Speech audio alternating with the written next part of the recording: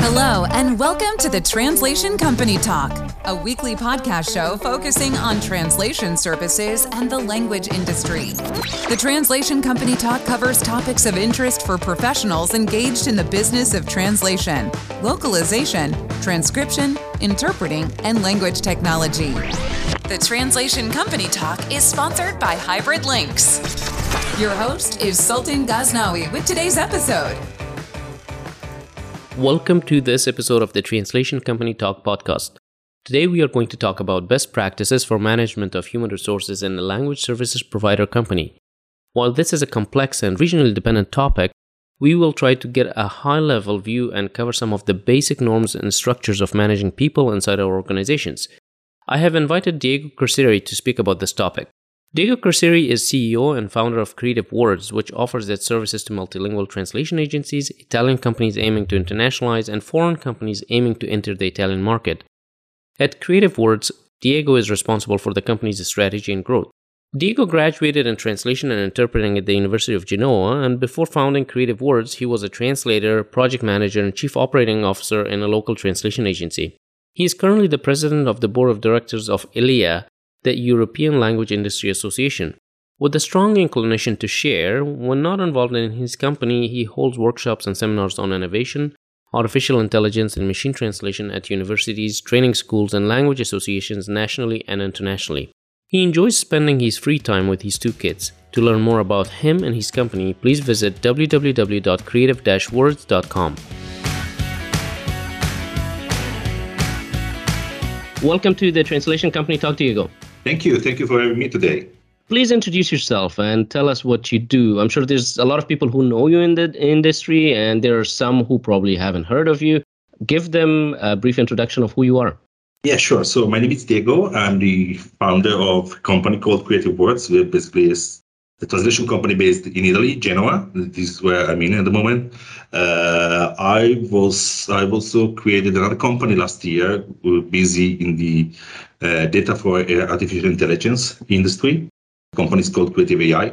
What else can I say? I'm the president of the European Language Industry Association since last year. We'll see what will happen next.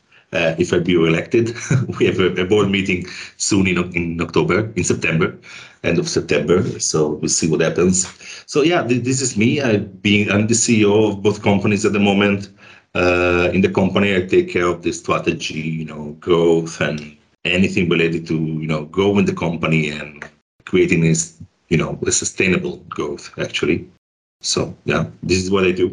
Okay. I joined the industry in 2005, right before graduating in interpreting. Right. So I did interpretation studies. I was lucky enough to find a job even before graduating. I was a bartender, actually.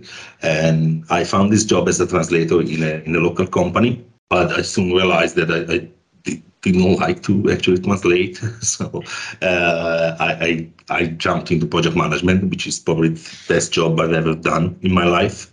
I love project management. After some years, I became a partner in that company, and I stayed there for another 8 years. And then in 2016 is when I left that company and founded Creative Words. Then my next question was about how long you've been in this industry and how did you join? But you answered that question. Now, tell me, when you joined this industry, was it more by choice, or is it because you had education as an interpreter and you just wanted to stay in this industry? Because obviously everyone has many choices at that stage, right? Yeah, well, when I was studying interpreting, I had no clue about the industry actually. So what I had in mind is the dream job where you would travel a lot and you would get paid for it. So I just wanted to travel. I actually decided that I liked translation when I was 14, with the first English classes, and I chose the language school when I was 14, and yeah, this is what I wanted to do in all my life, basically. So I was lucky enough, I guess, to have a clear mind on what I wanted to do. Of course, I didn't know anything about the industry. I just liked the English, and that was it. Of course, after university, it was then that I really understood what the industry was about. When I joined this company that I was mentioning, I had no clue. So actually, my first interview was really bad, I would say. So I had to insist a little bit to get hired by them because I had no clue. So I got the interview and I heard very big names. So they were working for very big companies, and there was wow, this is how it works. You can really get to translate for these companies and this wire state actually. So I had no clue. So it was not it didn't happen like that. I had an idea that I wanted to be in this industry, but I had no idea what the industry was about. And speaking of your experience here, please share what you have observed in this industry since you've joined. I mean, since the time that you came to this space, it has transformed in so many ways. I mean, technology, processes, and so on. What has stood out to you? Well, probably the biggest thing, and this is where I've been focused in the last 10 years, I'd say, is machine translation. So let's say this is the biggest change. I remember it was 2010 when I got the first project with machine translation, and I was kind of shocked back then. I didn't see like many disruptions actually. What I can think of is the automatic synthetic voices, for instance. This is very interesting in my opinion, or automated subtitling. I think this is more disruptive than machine translation by itself. And what I see lately is that constant search for, saving time. So automations everywhere, integrations. There are many companies offering that as a service or as a product as well. But if I have to tell you anything really disruptive that has changed or will change our industry, like in short terms, I cannot think of anything. I mean, probably again neural machine translation, but we're getting used to it. Probably that's why I don't perceive it as a big one at the moment. Right. Other than that, I cannot think of any other big one. Okay. Well, Diego, let's focus. I have invited you to speak about human resources and language services companies. It is a topic that is not much talked about. People assume it's there, yet it has an existential importance for every LSP. Please give us a very high-level view of the state of HR in the language industry. How is it going? Yeah, first, thank you for talking about this. I mean, as you said, this is not something that is much talked about. I think it's in our industry particularly, well, that's the only industry I really know about probably. It's a complex word. I mean, there are recruiting agencies, global payroll, it's a very complex one, it's an international one. Many companies would externalize their workforce, while many others would have the big in-house department. Even LSPs are like that. I mean, there are LSPs with big in-house teams and others which basically outsource everything. So it's a complex setup. There are many big differences as well from country to country. For instance, in Italy, labor cost is so high that it's not common to see companies with big teams, big in-house teams, while abroad in other countries, the teams are usually bigger. And now with COVID, there are many different things related to HR, like remote working, virtual. Should we outsource? Should we bring teams in-house to the office as well? So it's really complex one, I think. And in Italy, it's very specific as well. And I know we will talk about this in detail later in the conversation, but every jurisdiction has a different set of requirements, different set of regulations when it comes to HR. Walk me through what's going on in your region, in Italy. How do you have to comply and stay in good terms with regulation in order to implement a proper HR policy and system? Well, it's really complicated. In our company, in a company our size, we have a team now of 15. It's still simple, but it can get really complicated to comply with everything. You need to get to talk to unions. There are clear processes that you need to follow. You need to hire people with particular disabilities. after you get to a given number. So there are many, many different things. This is something we usually outsource. We have a consultant for that because it's really difficult to keep the pace of new regulations and new things that the Italian government would add every year. So it's quite complicated, and the labor cost in Italy is really, really high. And it's really high. So in our industry, for instance, in Italy, a team of 15 is not a small team, right, as an average. I mean, it's getting quite big because, again, many companies would just outsource different roles. It's not common to have, for instance, in-house linguists, because this is something you can probably easily outsource, and it would cost probably less to outsource rather than in-house. So I think the biggest challenge is really the cost. If the cost was not so high, I would probably have the team double the size of the one I have now. But so let's actually make something clear off the bat. You just talked about outsourcing some of these roles. So given the very nature of our businesses and our reliance on the independent contractors or freelancers, we typically confuse vendor management or supply chain management with human resource management. Now, please tell me, what is the difference between the two for some of the LSPs that confuse these two different concepts? So let me start by saying that, at least, again, company my size and companies in Italy, it's not common to have a dedicated HR person. In fact, we don't have one. So that's the first thing that I wanted to mention about this. Of course, in my mind, when I think of HR, I think of someone taking care of employees. When I talk about vendor management, I think of someone taking care of external suppliers. So that's the biggest difference, of course, in terms of role. I would say that HR probably needs to have more in-depth knowledge of, labor laws, for instance, and this would probably be the biggest differentiator between the two roles, while the vendor manager cannot actually ignore many of them. I mean, we would just talk with the consultant, and the freelancers would have their own setup and everything. And another thing I want to mention is that in terms of studies, for instance, while I'm looking to have an HR role, a dedicated one, I'm pretty sure that I will not look for one person that has completed, for instance, translation studies.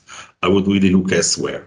While for vendor manager, so someone in charge of managing my freelancers, and we do that in a very strategic way, I would look for, I did look for someone that was, that had the knowledge of our industry already. So I think there are some challenges that are very intrinsic to our industry, and which is to say that the best PM for me has either been a translator before or has completed translation studies.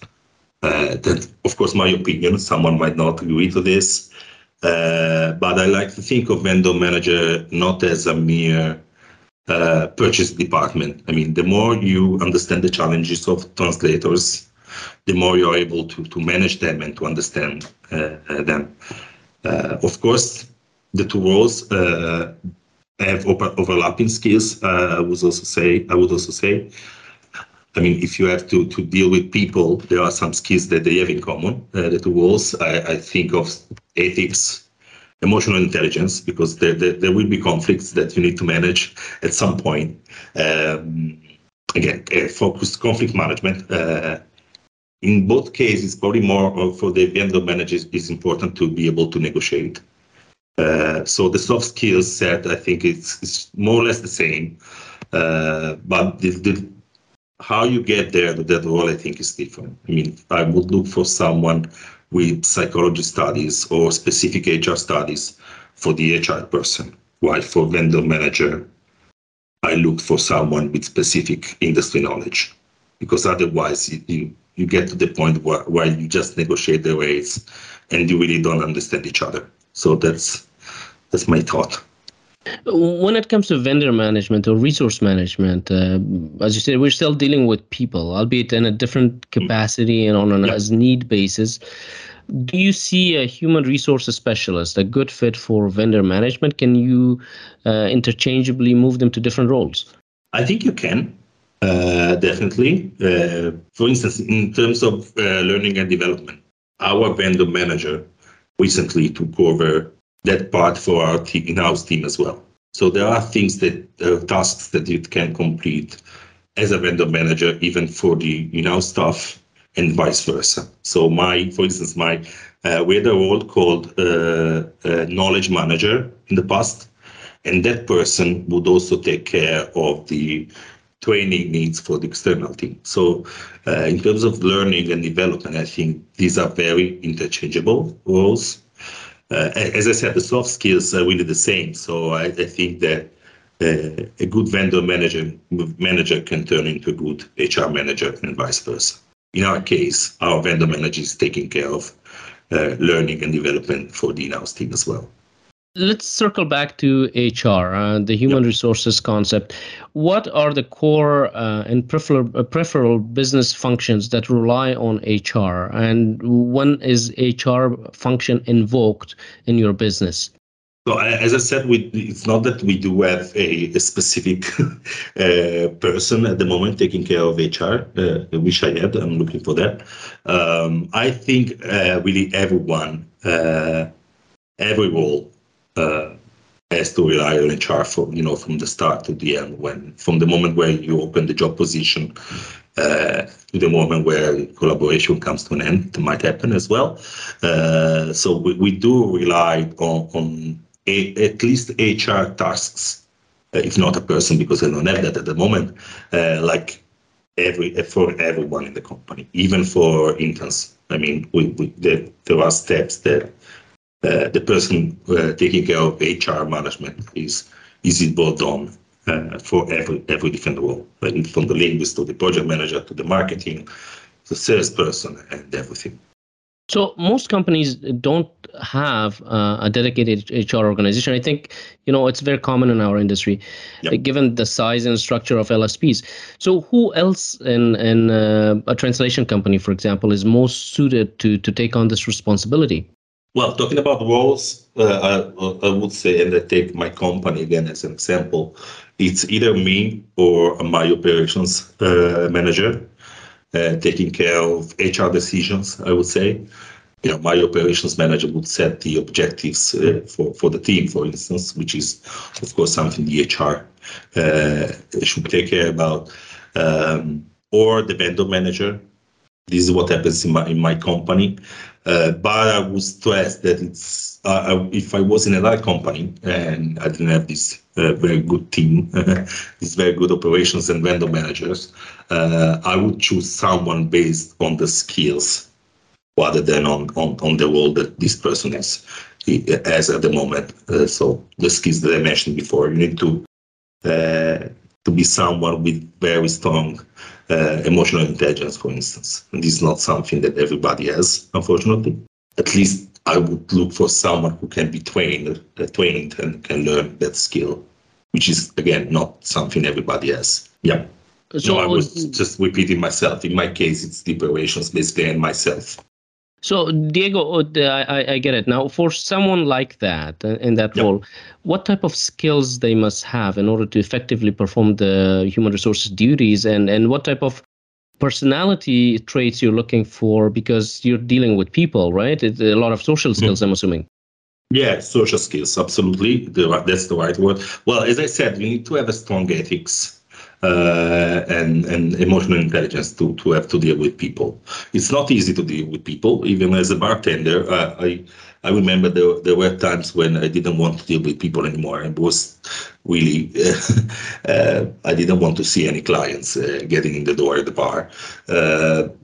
Conflict management, you need to be able and willing to manage conflicts, because this happens. Of course, I need to manage. We cannot just ignore that the conflict is happening.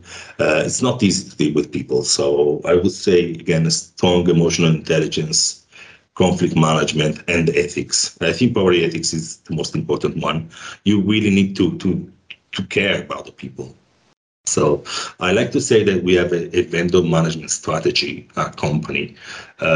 Even if I don't really like the word strategy 100%, because strategy usually implies you do something to get something back. I think HR should really be the aim, not the mean to get to somewhere, right? You really need to care about the people. And we talked about this earlier. Labor laws are different in every country and jurisdiction, and they dictate different requirements for every jurisdiction. Now, you talked about Italy, but what should the HR person in your organization know about that? For example, the idea is that a lot of, in our industry specifically, when globalization is happening at such a rapid speed, we tend to have teams around the world. But can you have an HR person in Europe while your company is run in the US? What does that person need to know about the US laws, or is that even a good idea to have an HR person outside the country? Well, I think it depends. It depends, which is not a good answer, probably, but let me explain. So, in Creative Words, we have not been in that situation still to find employees abroad, but it's something that I was in a similar situation a couple of years ago when I was in discussion to acquire a company abroad. And I think that the first thing you need to do when you go that direction is you need to talk with the consultant in that country, because otherwise it gets messy. Probably from small company, I would say that's the best way to go, and I wouldn't go any further. I mean, if you open an office there, of course, you get to the point where you have local consultants as well. But I would really not consider hiring someone abroad unless you get to a given size. For instance, I would never ask my HR manager, if I had one, to learn everything about another country, because depending on the countries, it can get really, really different. I mean, UK and Italy are completely different. While, for instance, Italy and France are not that different, but and knowing everything about every country, I don't think it's possible. So in that case, I would rely to consultants. Yeah, of course, there are other ways to pay and get employees abroad, like the global payroll companies and so on. But if we exclude that, I would really go to consultants. Otherwise, it gets really, really, really messy, I would say. I agree with you. Now, we talked about the concept of HR and what the role of HR is. Now, let's shift focus and talk about hiring people for an LSP. I mean, it's not as easy, although it sounds easy. It's not as easy to find the right people. Our core functions in our companies are, sales, project management, and vendor management. That's essentially what we do in our organizations, right? Everything else is peripheral. Now, where do we source people for these roles, and what are some of the best practices you would like to share to find the best people to fit into these roles? So, I've taken different approaches based on the role. When I started, my first hire was an intern in project management. Okay, right. So she started from scratch. She's now PM team lead. So she's really great in what she does. So she has now a team of 7. So in that case, I started with an internship with university. Sales, different story. I tried the same with universities. I was not very lucky with that. So in that case, I would suggest doing something different. Get there. Vendor manager. Again, similar to sales, I would go probably online search, like opening a job position on LinkedIn would bring best results, or get in touch with recruiting agencies. I did that as well. For vendor management, I was just contacted on LinkedIn by Jada, who is our current vendor manager. And that's how we met and how we talked and we started a conversation. We went to employment centers as well for other roles, but for these particular ones, I would say project managers, university and training. We organize boot camps, very intense trainings for project managers. So that's how we source this role. Sales, you could look into the recruiting agencies or online, opening a job position online. Vendor manager, I believe the same. But I tend to say that being online gives the best visibility. And the other thing that I want to say is that we really should start working. When I say we, I say LSPs on our employer branding. I mean, I like the idea of being able to attract the people rather than having to look for it. And in our case, it's working pretty good for some roles. For linguists, I mean, we have many applications every day, and for project management as well. So we are working hard on our employer branding as well by doing stuff. I mean, it's not just marketing. We are doing things that are attracting people to come and join the company. I also want to say that for sales, we try different approaches, and I still have to find the one that works best for us. At the moment, we don't have any sales team. No. Speaking of which, Diego, before we jump into other questions, let me ask you this. Yeah. Does a company of our size, my company is similar to your size, and there's a lot of us in our industry, do we need an HR policy manual that has to be written and followed? And if so, who's writing it? What goes into that policy manual? So I'm all for documenting things generally in processes. So my short answer would be yes.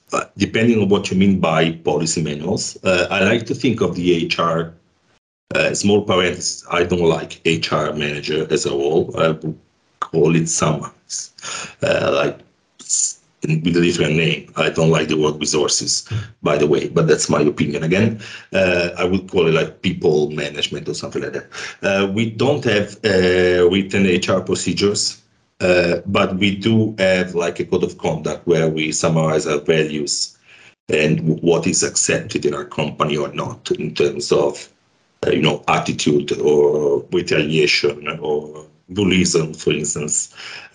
So we have collected this stuff in a code of conduct, which is not an HR policy manual, but it gives the people that are joining the company an idea of our values and what is accepted or not in the company. This podcast is made possible with sponsorship from Hybrid Links, a human-in-the-loop provider of translation and data collection services for healthcare, education, legal, and government sectors. Visit hybridlinks.com to learn more. I was referring more to things like, for example, defining the roles and responsibilities and job descriptions and basically telling people what do we offer, like how many sick days do you have in a year, when can you go on vacation, what time do you start the work, what time you end the work, who your support person is. Basically create some sort of a structure. I know that it may not be necessary, but do you think if we were to document that would help us run the machine a lot more smoothly? I think that would be a very good idea. Yeah, we do have part of that as well. So we do have responsibilities that we wrote down. The other things you mentioned, like, the office opening hours or working hours, those are documented in the collective agreements for our industry in Italy. So that's part of the, counter agreements that we have. We have other separate documents in terms of, having flexible hours, for instance. So what is not covered in our general agreements, on a country level, we cover that in separate documents. And we have that documented because we need to have that. Anything that is a variation of this collective agreement that we have in place needs to be documented. So we're getting there. There's more that we can document. But yeah, I think it helps. It helps a lot. It helps also in terms of expectations when you hire someone new, for instance. Diego, once people are brought into an organization, meaning that you have agreed to hire them, they undergo some sort of orientation and training. Companies of our size obviously cannot afford to have full-fledged, HR training programs, although we must have something. Does this role also fall on the HR organization? And I would like to know your thoughts on building a robust onboarding program where these people have all the tools, knowledge, and skills, and all their questions are answered before they start their job. I would, so again, short answer would be yes. This is a very good idea, something we should have, notwithstanding the size. I mean, if you're small, you probably get the biggest benefit out of having a very structured onboarding and induction program, for instance. So we kind of have that. We have a quite long presentation with different roles, different touch points in the company, different responsibilities, and training materials as well. And those contents would be created by the person who knows the role best. For instance, the team leads, the PM team lead, the linguistic team lead, and so on. The HR person, again, if I had one, would be in charge just of making sure that the program is delivered and completed. So that would be my answer. We are currently, in fact, we're considering our induction program. We want to centralize it on a single platform, because I think you get a big benefit in terms of hours that the tutor or whatever the team lead needs to invest in training, and you don't lose the benefit. I mean, even if it's on a platform, even if it's a video, even if it's asynchronous, for some contents you don't really lose the benefit of the training if it's not live. I mean, of course, there are meetings, one-to-ones, and so on, but we started that when we had many interns join the company, and we are extending that to more long-term roles at the moment. I think it's a very good idea to have one, and it's not depending on the size. Diego, let me actually interrupt there and ask you this. HR must also address things such as compensation, right? Which is why people work for us, and things like continuous performance monitoring and to make sure that people are doing what they're asked to do, or they improve over time if there's an issue. How do you build these activities into your HR role? And for a company like ours, where we have very limited number of resources, where does this responsibility fall? At the moment in Creative Words, it's basically myself and the operations manager. So we have this kind of discussions about compensation, how to monitor performances. This is part of the HR role in our company. Depending on the role, it's either on me, the operations manager, or the team lead, for instance. So the PM team lead would take care of the performances of the PMs, for instance. It's definitely part of the HR. When it's not me directly taking care of it, I do have meetings with the team leads, for instance.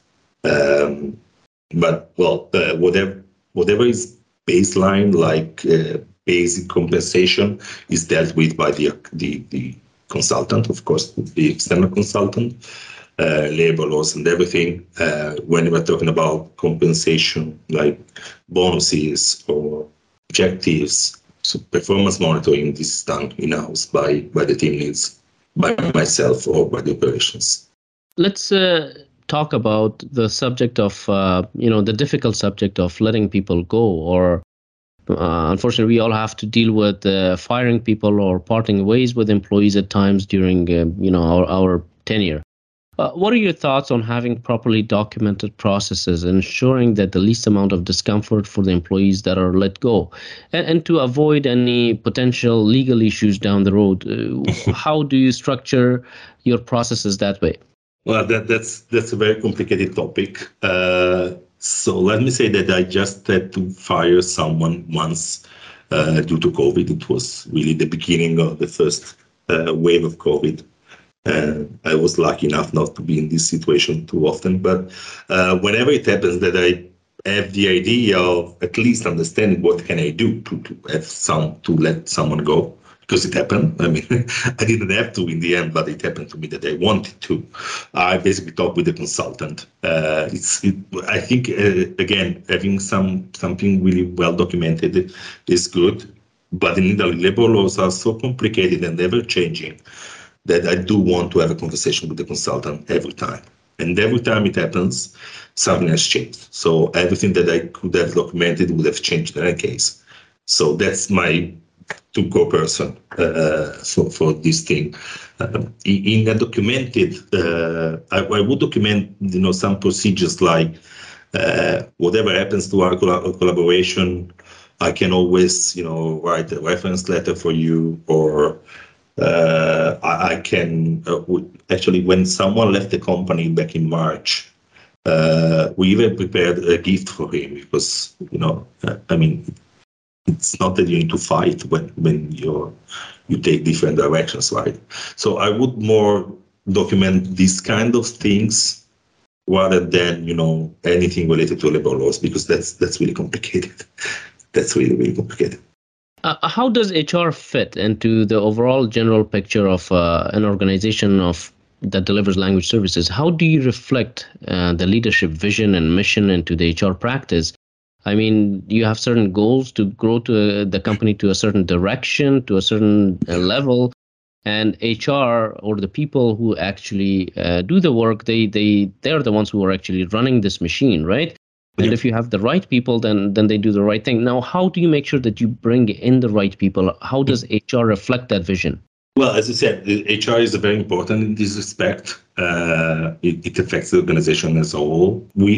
If I had an HR person, I think that would turn the person that I would be talking more often with, because I think that's really important. I think the ability for a company to grow, which is one of my objectives for my company, is really interconnected with HR. I mean, without the HR function, it would never work. And I'm thinking of sustainable growth as well. I mean, I've seen companies hiring so many people in a very short time and then having to let go thousands of them after some months. And so having a constant, conversation between the HR and the management of the company, I think is really important. Always, like from onboarding on. But this is something that, given the size of my company and the fact that I like having to deal with people, I really want to be involved in. I mean, it's not, I delegate everything more or less, but decisions about HR is still part of my job at the moment. And can this function of HR be outsourced? We talked about outsourcing earlier. If we can outsource it or hire an external organization or a consultant to help us with that, what type of organizations are there that would take on the full HR function and provide a full professional service that meets our industry standards? I talked before about strategic HR management. I don't think this can be outsourced. I mean, what can be outsourced is, the knowledge of the labor laws. Again, generic payroll can be outsourced, and we do that.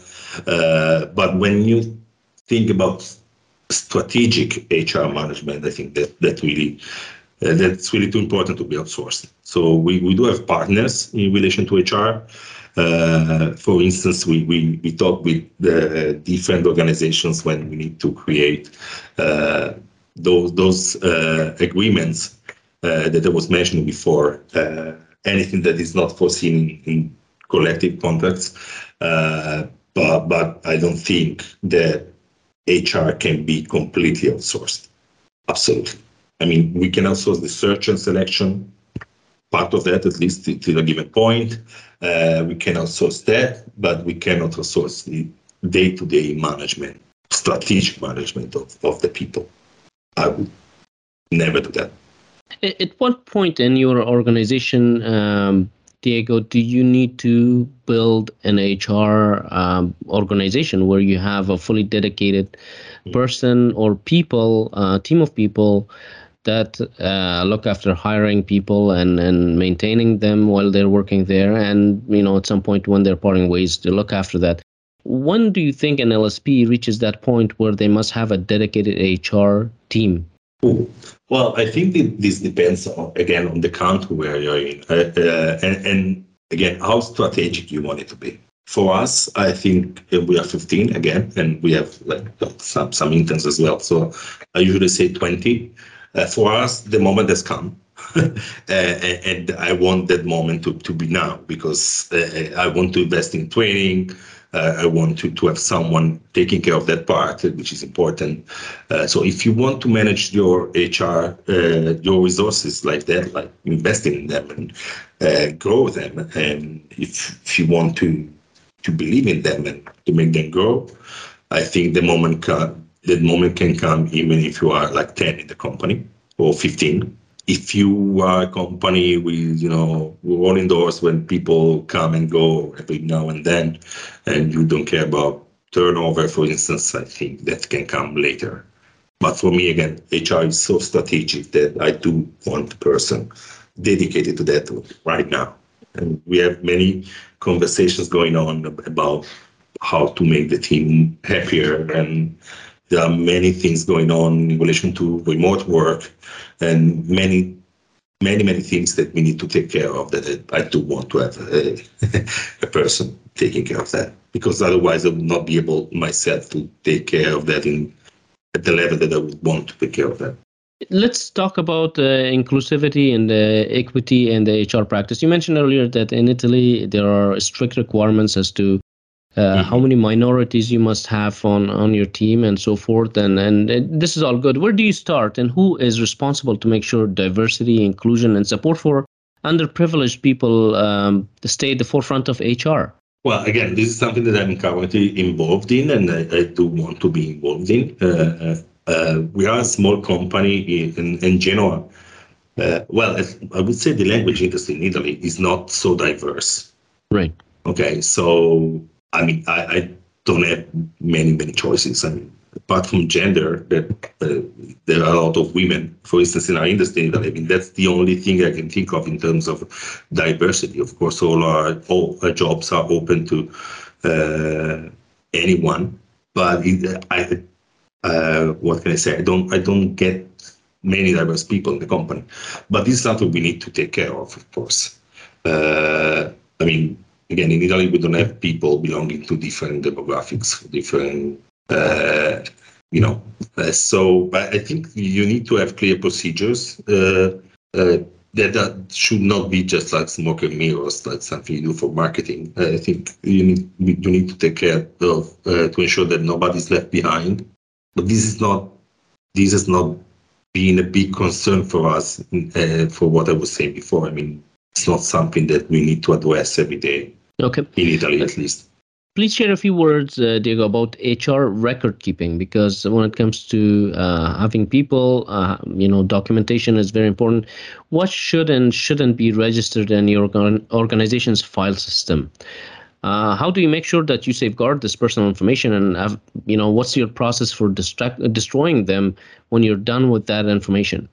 Well, in terms of in-house stuff, we have requirements. We need to keep the data for some years in our records, in our books. So it's not that I can destroy those data when someone leaves the company. So we do have many checks in place to make sure that we manage the data, and this is valid, of course, for freelancers and customers as well, according to GDPR. We have some customers, and actually it's mostly US customers, asking us to do background checks as well on the team taking care of a particular job or project. But we tend to collect as least data as we can. Usually it's basic demographic data in order to be compliant with the government in terms of hiring people and let them go. But that's it. So, for instance, where I was mentioning protected categories before, we are not, for instance, entitled to ask the reason why they are included in those categories. And why you are in those categories is not something we can ask, and we don't ask, of course, and we don't document. We usually, again, collect basic data in order to be compliant, and that's it. Okay. Diego, is it common practice to offer incentives in our industry, such as health insurance and so forth? Labor has become a very competitive issue today globally. How do you motivate people to outperform themselves and develop that loyalty to stick with your company? So this is a big question. This is a big one. I don't think it's common practice, honestly. Let me start by saying that in Italy, we do have a public health system which works pretty well. So the employees are covered when they are sick, for instance, or they got injured in an accident or whatever happened at the workplace. So they're covered for that. There are some flaws in the system where LSPs, where companies in general can help and can, bring more than what is offered to everyone. For instance, in Creative Words, we have an injury insurance that would cover the team members for anything happening even outside of the office or not during working days. And this is something we did, on a volunteer basis, something additional. And those are, I think, good benefits that you can offer to the team, because when my team is pretty young, when you're in your 20s, you don't think that, something bad can happen, but, it happens every now and then. So the insurance, I think, is a good idea. I was said by the bank when I subscribed to this insurance, that was the only one in Genoa, and still is the only company in Genoa offering that. So when I say it's not common, I say it's really not common. Okay, so this is not something that is usually included. We don't have many companies offering, welfare programs, for instance. Having said that, I think the best motivator for my team has nothing to do with these benefits. I mean, these are important, but I think the best way I motivate my team is by offering ongoing growing opportunities. When I say grow, I mean professional and personal growth. We do a lot of trainings, a lot of coaching. And the other thing is that I usually send them to conferences, or I give them opportunities to grow, like 360 degrees. They can do many, many different things than just sitting in the office and do their job. I mean, that's the best motivator. Probably traveling, given their age as well, is the best motivator ever for them. As we reach the end of this interview, Diego, can you please share a few words of advice for the LSP executives listening about HR best practices? What would you like to tell them? What should they actually pay attention to when it comes to managing their teams? Again, big one. Well, I still see, as we discussed, I still see many companies that just treat their team as resources. As I said, I don't like the word resources. Of course, the people is a big resource for the company, but I think the companies in our industry should really rethink the way they treat their team members. Hiring is not easy. I think it's best to take care of the people you have rather than having to hire new people all the time. So investing in keeping them rather than for new ones every now and then. We've been through COVID. We've been through what is called great resignation. I think that's the word. And this has shown that people do really care about their own well-being more than anything else, like probably more than the money as well. I mean, that's not the best motivator at the moment, in my experience at least. For new generation, of course, this is even more true. I mean, millennials or Gen Z would not really care about the money. If they are not happy, they would just leave you. So I think the sooner we get to understand this and we really change our mindset as entrepreneurs, I think the better it would be for all of us. That's my few words about it. And the other thing that I want to add to close, again, strategic vendor HR management is not something I like. I don't like this word. I don't like the word resources. It can have a negative connotation. But as I mentioned, the more you care about the people and the more this is your objective, the more you can get back. Maybe I'm romantic, but this is how I manage the company, and it works pretty good, and I like it. I've thought many times of changing my role, my role name to something else having to do with people, because if you do care about the people, the rest would come as a very nice and good side effect. But I think that managing the people and having to care about the people should be really the first aim of any entrepreneur. I agree with you, Diego, because without people, without our colleagues, without our staff, our companies will not exist. Absolutely. They drive our organizations, and their happiness must be top of mind for all of us. And with that, we have reached the end of this interview, but certainly the conversation will go on in the future. We will have additional talks about this topic. I really enjoyed speaking with you, Diego, and I hope we can do this again at some point. Thank you Absolutely. For sharing your thoughts and ideas with the industry. Thank you very much for having me again. Bye, everybody.